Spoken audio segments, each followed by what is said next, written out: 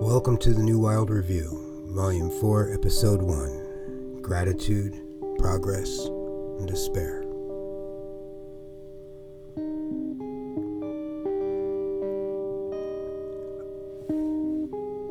This is a departure from past formats in our podcast, but we've used a lot of different formats, so that shouldn't be too concerning. But it is definitely going to be different than any of the previous ones. This is going to be more like a little bit of a magazine, and including current events from Humboldt Wildlife Care Center, and just some news and updates, and taking care of some really important business. So I hope you enjoy the podcast, and I'm looking forward to sharing some of our news.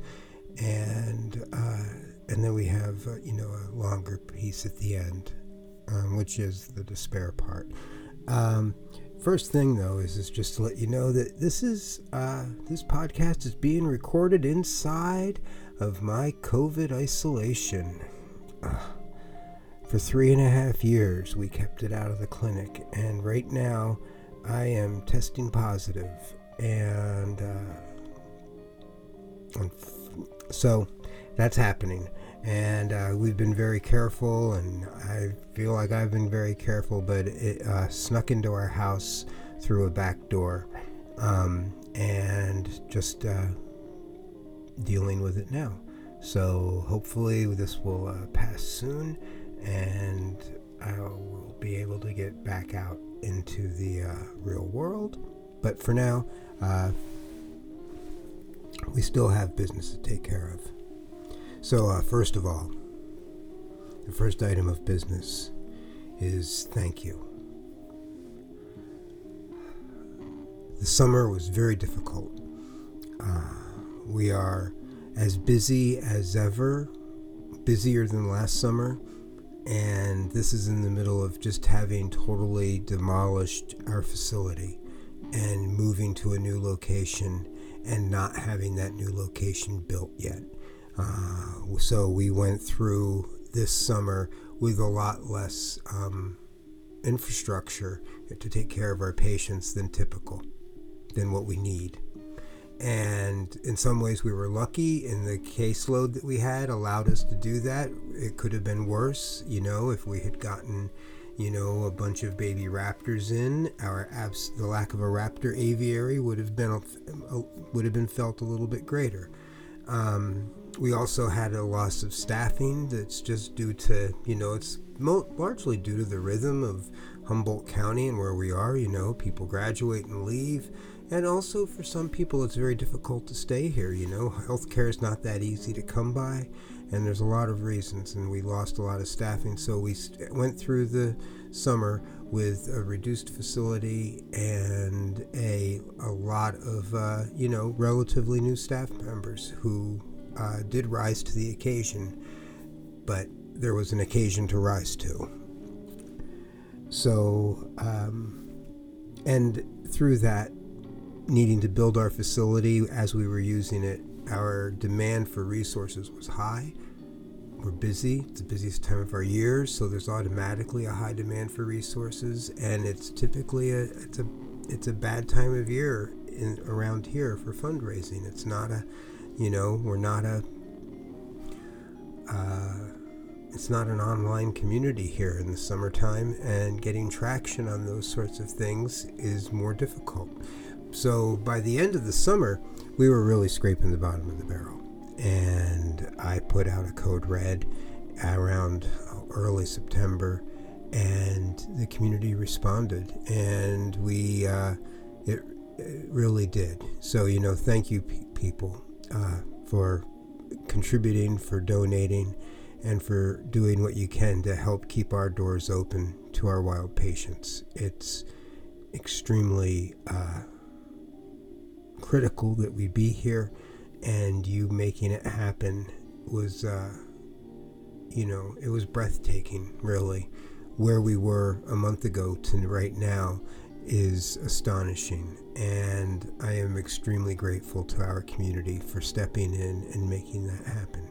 And you guys did it before too, when it was time, when we needed our down payment to get this place. So I'm not saying I take it for granted that you'll always be there, but please always be there. And thank you very much. I thank you so much. And also just a special shout out to, it wasn't just our local community. Wildlife rehabilitation, first of all, California's a big state. You may have heard about that. But even still, the wildlife rehabilitation community, we're in touch with our colleagues up and down the state. We are a tight-knit community, and among environmentalists and people advocates for the wild, that community grows even beyond the ranks of wildlife rehabilitators. And Mount Diablo Audubon Society contributed to our need this month, and that was, it was fantastic. It was fantastic to get, some far off major support. So thank you to the Mount Diablo Audubon Society. Your generosity is deeply appreciated.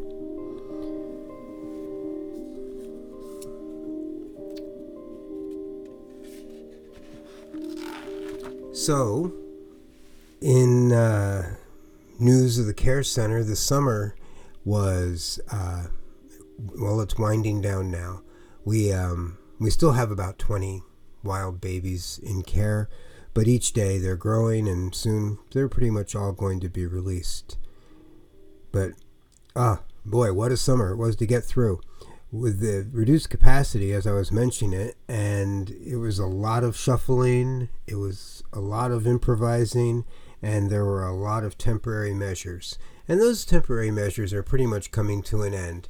And now we have a wonderful, wet, soggy winter to look forward to, of working outdoors, swinging hammers and driving screws and putting on hardware cloth and basically getting our aviaries that we need built, and mammal housing that we need built over the next few months, as much of it as we can, so that by April, May, June of next year, 2024, we will be in a much better position than we were this year. And that's going to happen, and that's so that's fantastic. And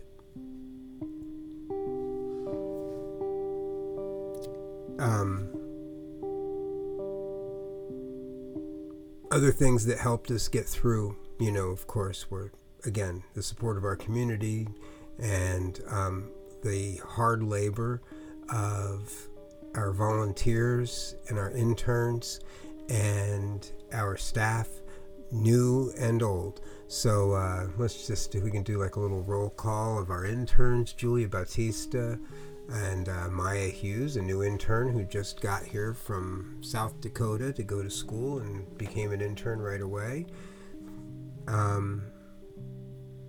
Julia has been an intern for, basically several years, which, is, and she's a wonderful part of our community.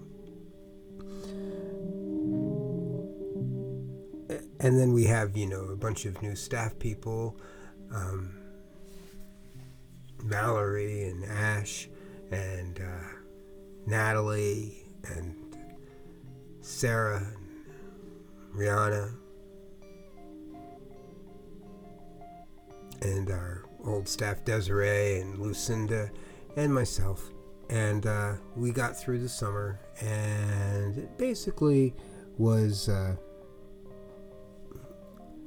it was largely, we were pretty effective, and it was a great summer for barn swallows and cliff swallows and violet green swallows. Our program was very successful. We treated and released well over a couple of dozen of those guys, and that was pretty exciting. And we also, was an amazing year for Virginia opossums. We had more of those guys this year than we, almost double that in babies. And, but they're mostly all released now.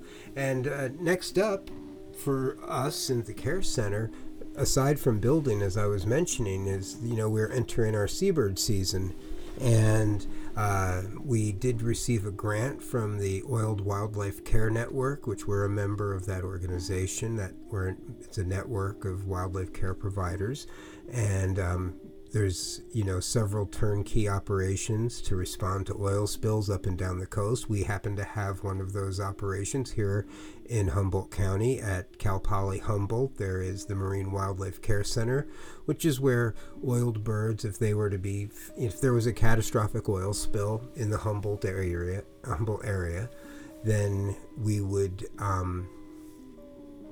wash those impacted wild animals, predominantly birds they would be, assuming it was in a bay spill, and they would be washed, of the oil up at the facility on Cal Poly. But then after that, for post-wash conditioning, before they're ready to be released, where they get their feathers back together and they recover from whatever debilitation the oil had caused them, that would happen in pools at our facility.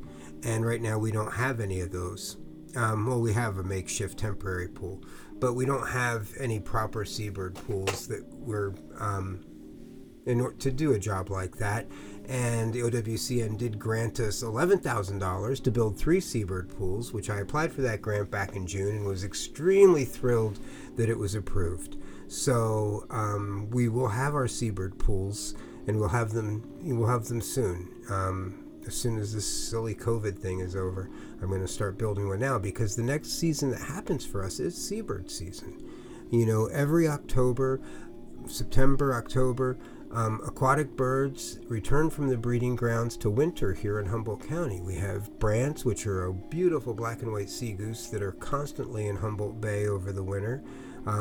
Freshwater ducks like teals use salt too, but northern pintails come back, bufflehead come back, surf scoters come back, western grebes come back, loons come back, and they spend their winter here. And they show up. Sometimes they're youngsters, they show up and storms are happening at the exact same time, and they're storm tossed and thrown about here and there and everywhere, and we get western grebe juvies off of beaches. They spent their entire childhoods on freshwater lakes, and then the fall comes and they fly to the Pacific Ocean, and just in time for the storms to hit. And so it can be rough for those guys, and we need to be here for them. And cackling geese come back. And, obviously this is all happening inside of an environment where there's still avian influenza, but for the most part, we're not really seeing it in our patients. And so we are definitely providing care for aquatic birds. And we will doing even more so once we have our pools built. And that's what's coming next for us.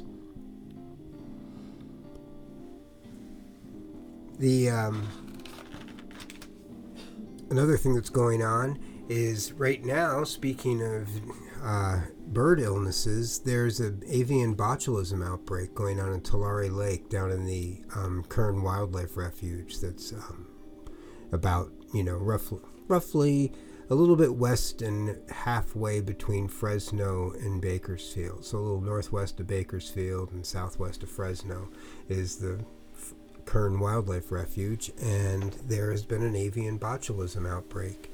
And the OWCN, it's not oil, but the OWCN is managing the state's response to these sick birds there at the behest of California Department of Fish and Wildlife. So avian botulism, just a quick thing, is, that is a bacteria that springs up in times of depleted water and increased heat. There can be dead biological matter, and the botulism exists in the soil, and it basically has a growth surge because the conditions are right for it for reproduction and stuff like that. So basically it's all over these, dead fish or something like that. And ducks, other waterfowl come eat from the fish or eat the insects that are on the fish, and thereby contract avian botulism, which is a disease that largely impacts by causing paralysis, which can be lead to drowning, but it just leads to death eventually unless they're treated. And as you might remember, BirdAlly X has a botulism hospital set up on the Lower Klamath Refuge at the California and Oregon border, and our co-directors of BirdAlly X, January Bill and Marie Travers, have developed really effective protocols for dealing with avian botulism, and a lot of those protocols, of course, are getting to be used by the state of California now, there in Tulare, and even more so, OWCN has asked BirdAlly X to supply trained staff to run the response. So many people who were either past staff or interns here at Humboldt Wildlife Care Center and got trained here have been working down there in Tulare. So it's really fabulous. One of the first things, well, first of all, BirdAlly X was initially founded to be a team of, not like the Hall of Justice League level of superheroes, but basically a team of superheroes who could go in and help whenever there was a place that was needed. And in fact, that's how we came into Humboldt County. We came into the Humboldt Wildlife Care Center because there was a sudden need here that the care center, as it was then staffed, couldn't handle. And we came in and we basically took care of it here. And circumstances here led to us staying. And here we still are now, 12 years later. But having that team that can go and help out wherever they're needed, wherever wildlife needs us, and having that team be sustainable has been a major project that's among many major projects. So this is the first year that we actually have a solid BirdAlly X response team. And there are excellent people that I'm very proud of right now working down there on that response. And we get paid by the state for doing it. So those people are getting paid, and BirdAlly X gets paid for that. So we're not fundraising off of that. Our other work remains that's up to that's you guys.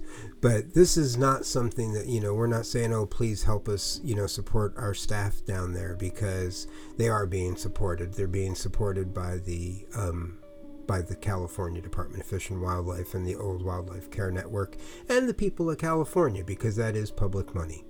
So anyway, but it fills me with a lot of pride in our staff that they're able to be down there, and pride in our organization that we have we founded. We have been an organization now for 14 years, and we're meeting our challenges. So that's basically it that I have about that. Really proud of the people that are down there. Val, Soro, Catherine, and more are going down later. And the response should be going through the end of November, when the weather by then should have turned cold enough that the botulism is pretty much stopped in its tracks. So, you can maybe check out the OWCN, World Wildlife Care Network's website to see, updated pictures of the response and learn more about it. But I know they've had a couple hundred birds have already passed through care. So wish these guys luck, and they're doing great work. Thanks.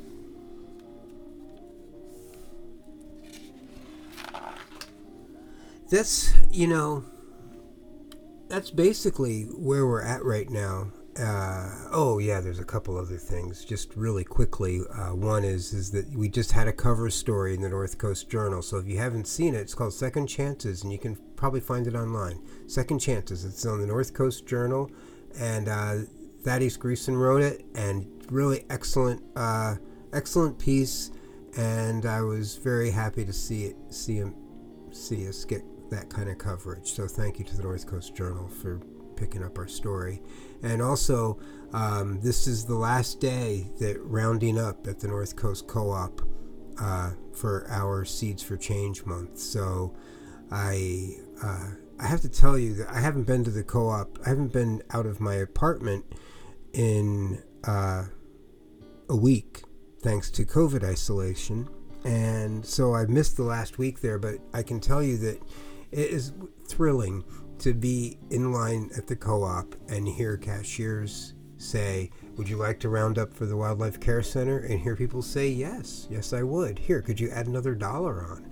And I'm just like, I don't mean to be undercover eavesdropping on you, but when you're in line there and you were being asked, there was a chance I was in line with you going, yay, thanks.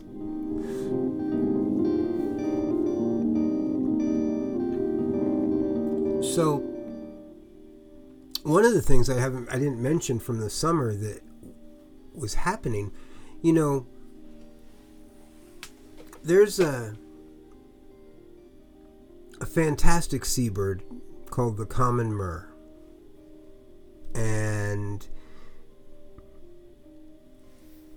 they're referred to as guillemots in Europe, but here we refer to them as murres, and they are guillemots. Pigeon guillemots are also here, and they are kind of cousins. They look very similar in profile in a lot of ways, but their coloration is very different.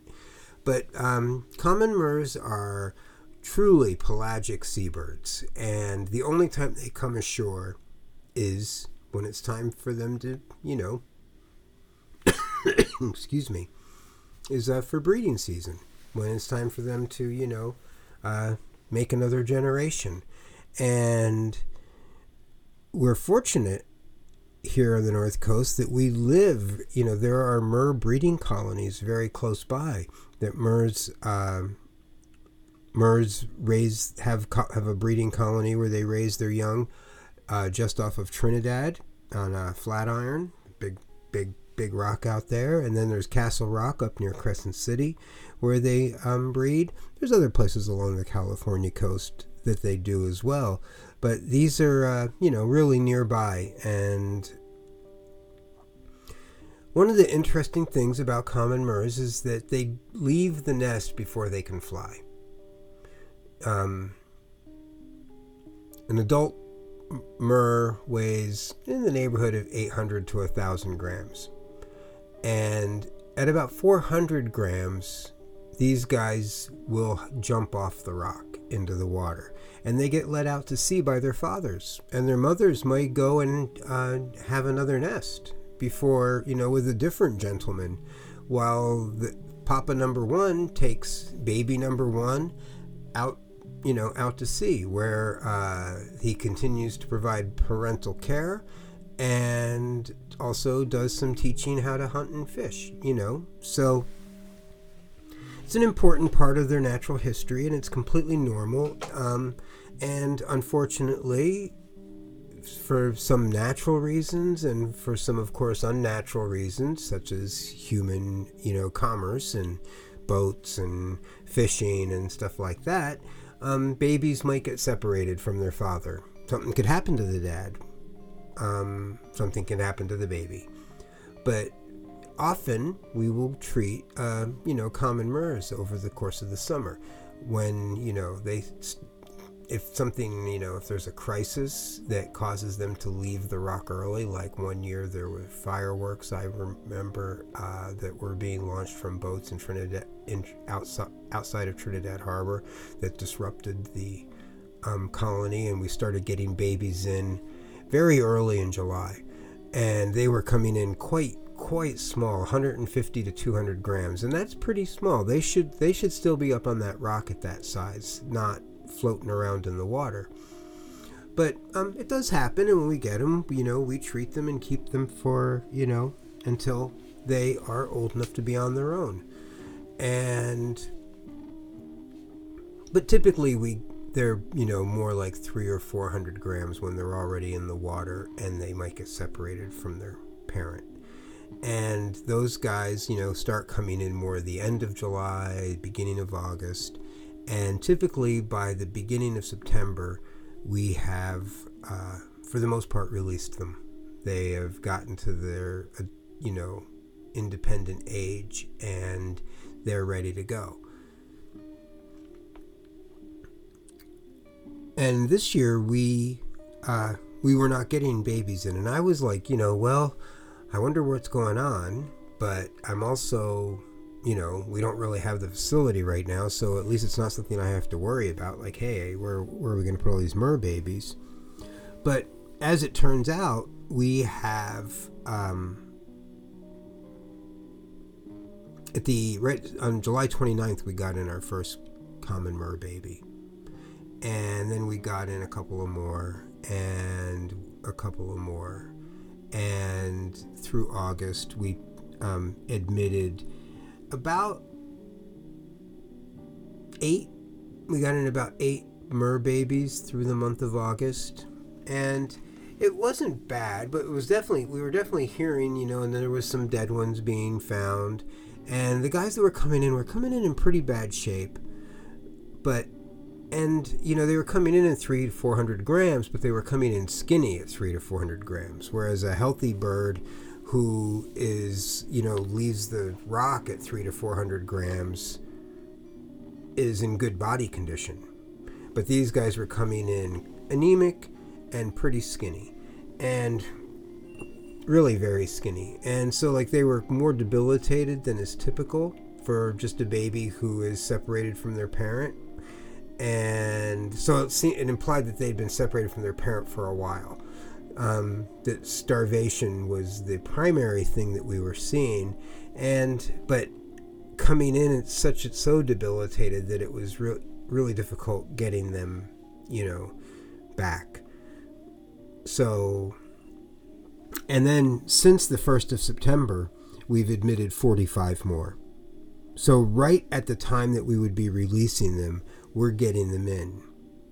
And these are guys, like I said, that are really, really thin, like maybe, 60% of their body weight remains. So this is not normal for us. And it's really unprecedented for us to get this many mer babies in this late in the year. So, like I said, it's been a very difficult, the mortality has been pretty high.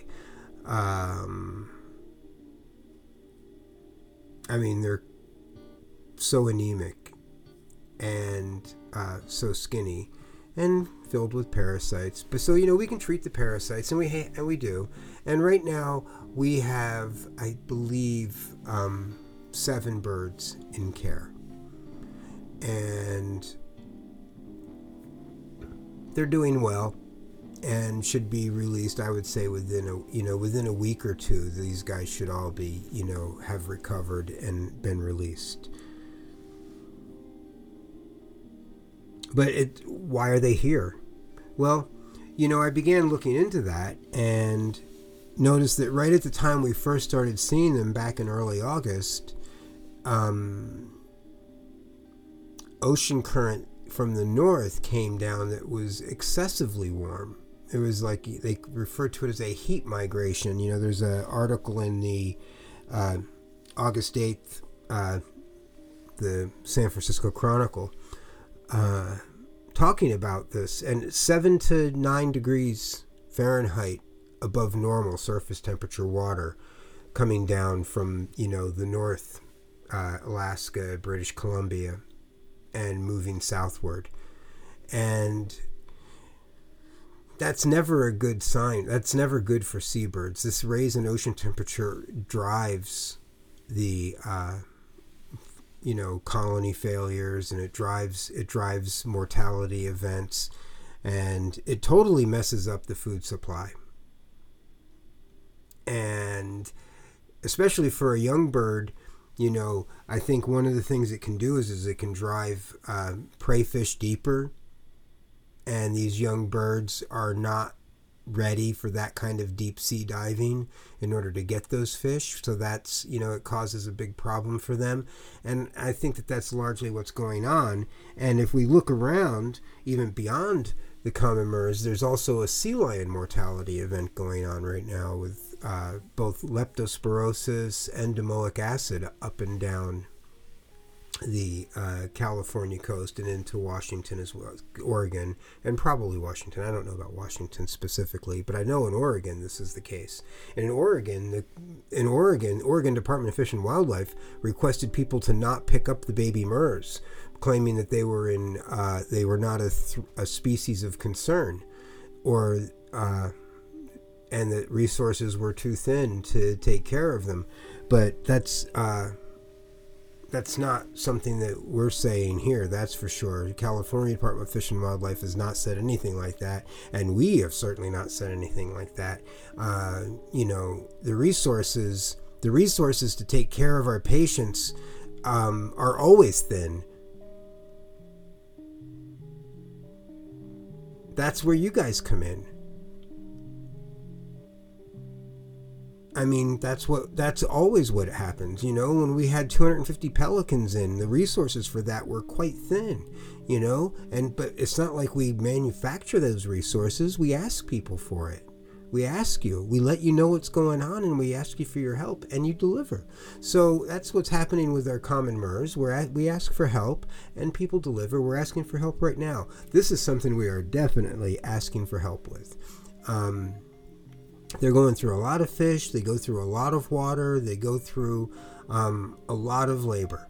So, it's definitely something we ask for help with. But just to say that, they're a species of little concern, so therefore let them suffer on the beach. Boy, I'll tell you one thing. You don't want to find out that St. Peter's a MER with policies like that. But in any case, the diseases that are impacting,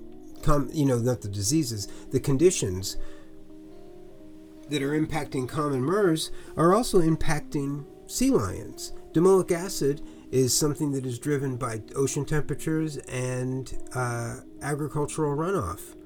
Because it's basically a harmful algal bloom. So, excessive nutrients from things like nitrogen from agricultural runoff can really drive that, and warmer oceans make those conditions for algal blooms better too. So that, and leptospirosis it's a bacterial infection, and it's natural. It occurs there's a cycle. 2018 was a bad year for leptospirosis in California sea lions, and this was not scheduled in the pattern to be a bad year, but it's worse than it's supposed to be. And I don't believe it's as bad as 2018 was yet, but still, California sea lions in large numbers, both at North Coast Marine Mammal Center and down in Marin at the Marin Headlands, the Marine Mammal Center there, both having a huge increase in the number of leptospirosis patients, and the mortality, the dead animals found on beaches is also, and it's alarming to see that. Well, all of this is happening in a world where, back in mid-September, I believe it was September 13th, there was an article in The Guardian, Earth well outside safe operating space for humanity, scientists find. And basically the article was about, how the conditions that allowed for the rise of our current civilization, the environmental conditions, the world in which human beings lived that allowed for that, doesn't really exist anymore. And that's, sobering thought. But my first thought, because, this we already had received, a couple of dozen MER babies by that point, at this odd time of year, and I was like, well, obviously it's outside of safe operating space for more than just humanity. And this is not a podcast about anthropocentric human behavior. This is so we could do that, right? That's a pretty safe topic. It's an easy topic is what I'm saying. I mean, like, it's an easy topic to both prove and complain about. But that's not what we're doing right now. I'm just saying that right now we are in a period that is, it's unprecedented. We don't even know what's going to happen next. But the conditions are completely and totally destabilizing. You think about that common mers have been around in the form that they're in for, well over 20 million years. Like, that's a platform. They are a platform. They are a kind of point of view that has existed and was able to exist for over 20 million years.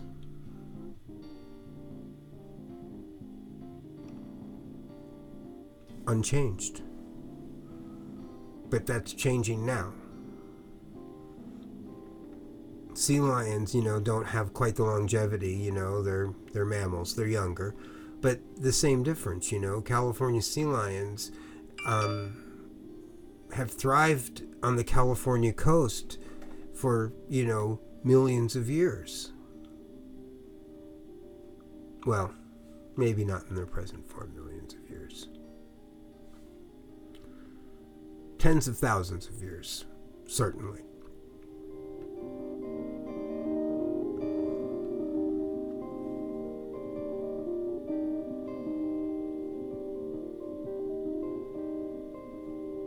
This is the summer that, forest fires raced through Lahaina, or wildfires raced through Lahaina. There's killed 98 people. This is the summer that torrential rain hit Libya and burst 2 dams. There's 4,200 dead, 9,000 missing. Just yesterday, New York City flooded. I grew up in New Jersey, and the first time I remember hearing about New York City flooding, was during Superstorm Sandy in 2012.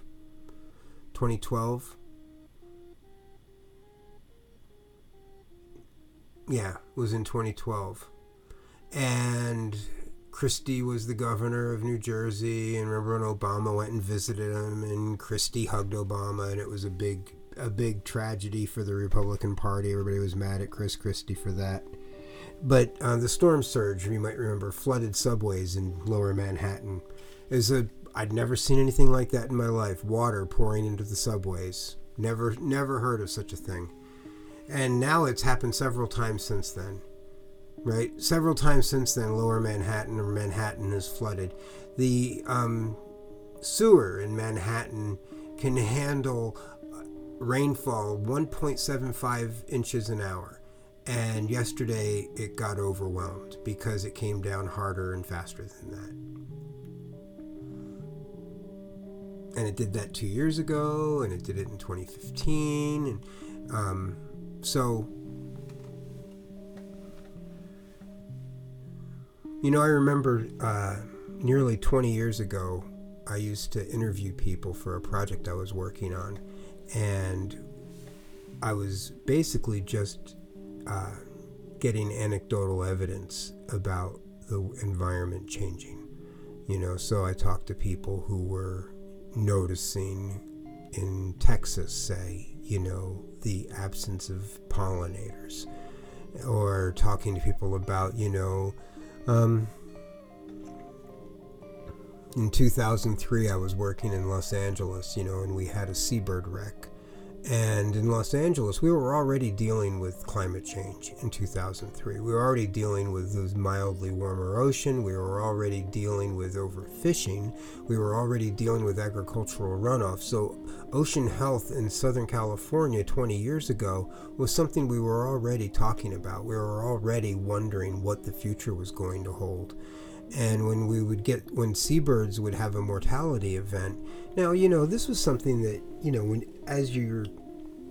you go back more than 20 years, and for the most part, you regard a seabird mortality event as relatively normal. Often it means that it was a good breeding year for them. So while it's counterintuitive, you could look at a mortality event as a kind of good news.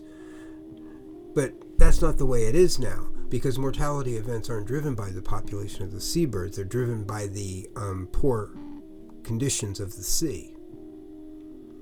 And I remember saying to somebody back, in 2003, okay, well, so they're coming in starving to death. And we can fix that. We put them in pools. We set them up the way they need to be set up. We learn how to do that by, mastering our craft. And then we convince them to eat, and they do, or we pump them full of food if they won't eat, and they do, and they get their body condition back, they get their health back, and then we can release them. But what are we releasing them into? And, that was an uncomfortable question for my mentors and people that were training me back then 20 years ago. I was a much younger person in the field, and nobody wanted to hear what I had to say about things, maybe. I don't know. But all I know is that when I brought that up, people thought I was suggesting that we shouldn't be treating these birds. And that is not what I meant at all. And I just meant, what are we going to do about the ocean? We need to take care of that too.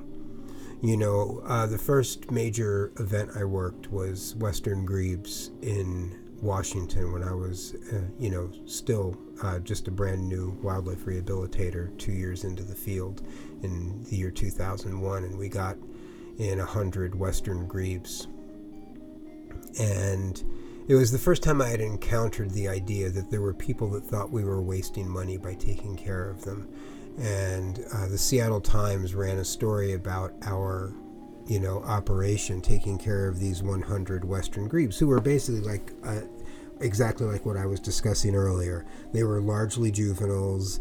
They showed up on the West Coast, in this case Washington, just at ocean shores, and they arrived at the same time as the Pacific Storm arrived. And so they were basically by their heavy surf thrown up on the beach.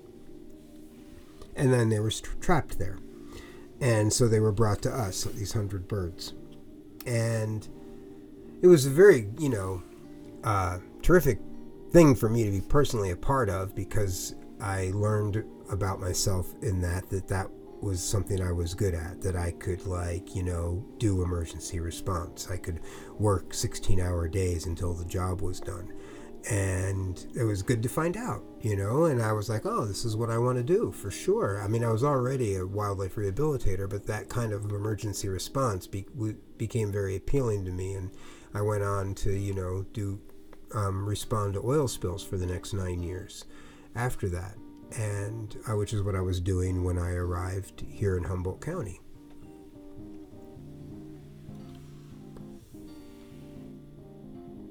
And through that time, I met a lot of seabird biologists, and I would say, well, is this climate change? They, we don't know.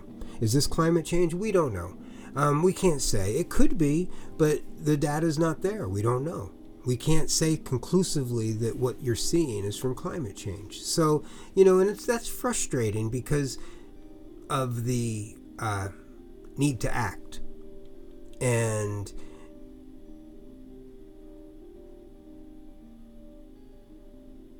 if you're looking for science to justify the action, that can leave you acting too late. Because certainty in science is a hard thing to come by. And if you need certainty to act, by the time there is certainty, what you wanted to preserve or who you wanted to protect or who you wanted to save could already be dead. Urgency does not allow for certainty, and certainty is a luxury that people with urgency can't necessarily afford.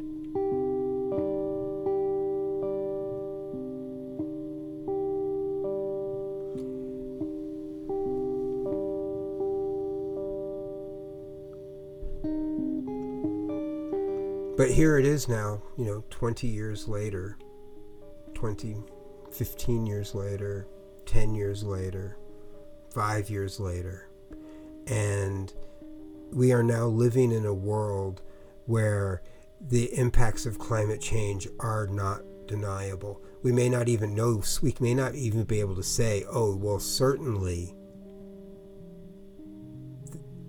this is climate change. We may not be able to scientifically say with certainty that all of these impacts that we're seeing are climate change, but we can certainly, with our powers of deductive reasoning and our knowledge of the historical record, notice that things are out of whack, that Manhattan floods every couple of years now, that Lahaina is no longer on the map,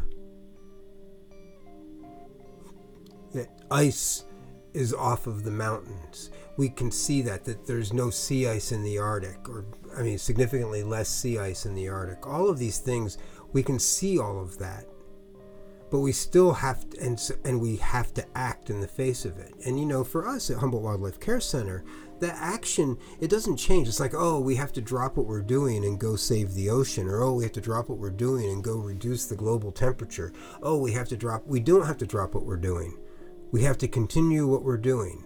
We have to continue being here to provide care for the animals who struggle through the conditions that are well outside the safe operating space for their species and their natural history. And we're not interfering with evolution.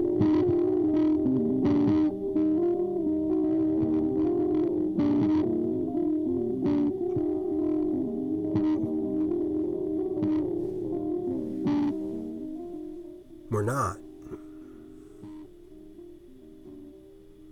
That would be an absurd argument to make. But I'm certain that there would be people that would make it. This was the summer of trolling for us. Things I did post that did get some traction had people saying things to me like, how can you take care of raccoons and call yourself a bird ally? Like, this is the kind of nonsense that people would want to waste our time with on the internet to engage us with. We live in a time when there is a large faction of people who absolutely would rather be standing in the way of addressing the environmental crisis that we're in by denying it or just blockading progress on it because it interferes with their livelihood or their sense of who they are or their machismo. I don't know what it interferes with. The truck parts place that the former president just spoke at was like, yeah, electric vehicles would put us out of business. And so what? So what? That's, sorry, but, yeah, it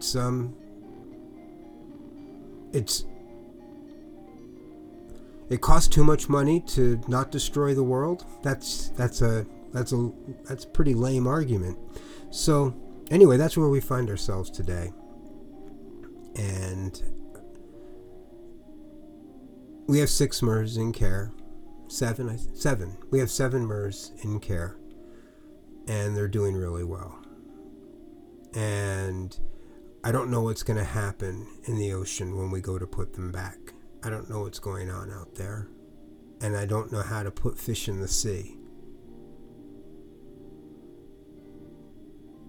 But giving those guys a second chance to figure it out for themselves, and making sure that they're on the stage,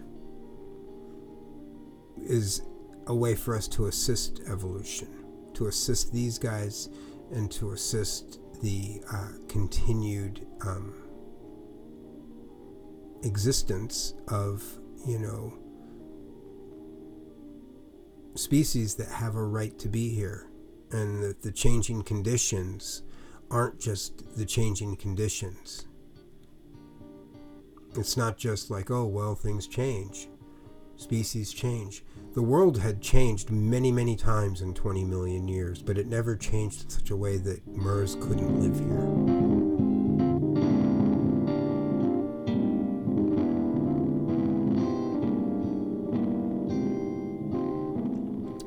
It's hard not to feel anger and despair in the face of the damage that people have done.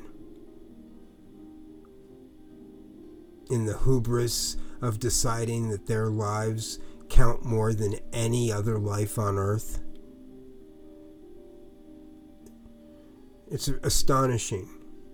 It's astonishing that people believe that their lives, that human lives, matter more than the rest of it. That's profoundly non-scientific and is basically religious.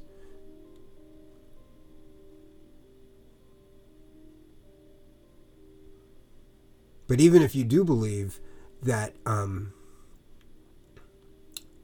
a God gave humans dominion over the earth and all of its creatures, you can't possibly be arguing that meant that they were ours to do with what we want. And if we wreck them all, so be it. They're our toys. Who cares if I break them? So, anyway, well, I don't really have a way out of this. I don't have a way out of the jam we're in. And I don't have a way out of this discussion because there is no resolution for it. There's only, we go back to our, work. We put our heads down, we dig in, and we keep doing it. And we keep letting everybody know what we're doing, and we keep trying to promote a coexistence, and we struggle to get the funding, and we go over and buy the fish, and we hook up the hoses to the spigot, and we fill the pools, and we feed the birds. We teach the raccoons, and we raise the opossums, and we rescue the skunks. We collect leaves for the deer, worms for the swallows.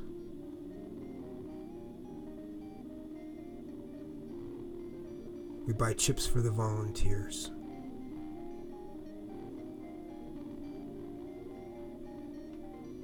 We put gas in our cars, and we drive to Oric, and we pick up a MER from somebody who drove him down.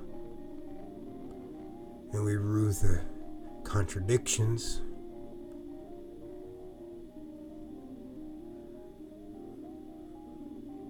And we cry over the losses. And we celebrate the successes.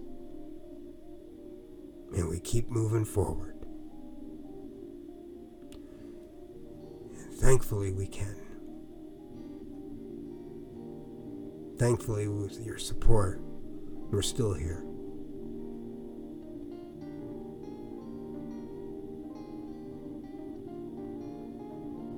This was New Wild Review, Volume 4, Episode 1, Gratitude, Progress, and despair.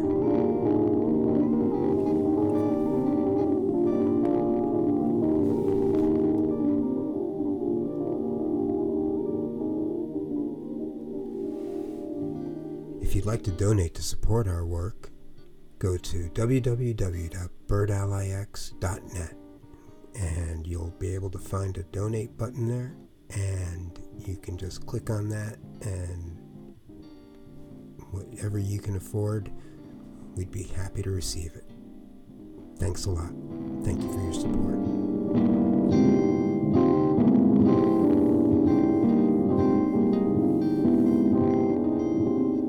New Wild Review is produced by Bird Ally X. Your host, Monty Merrick.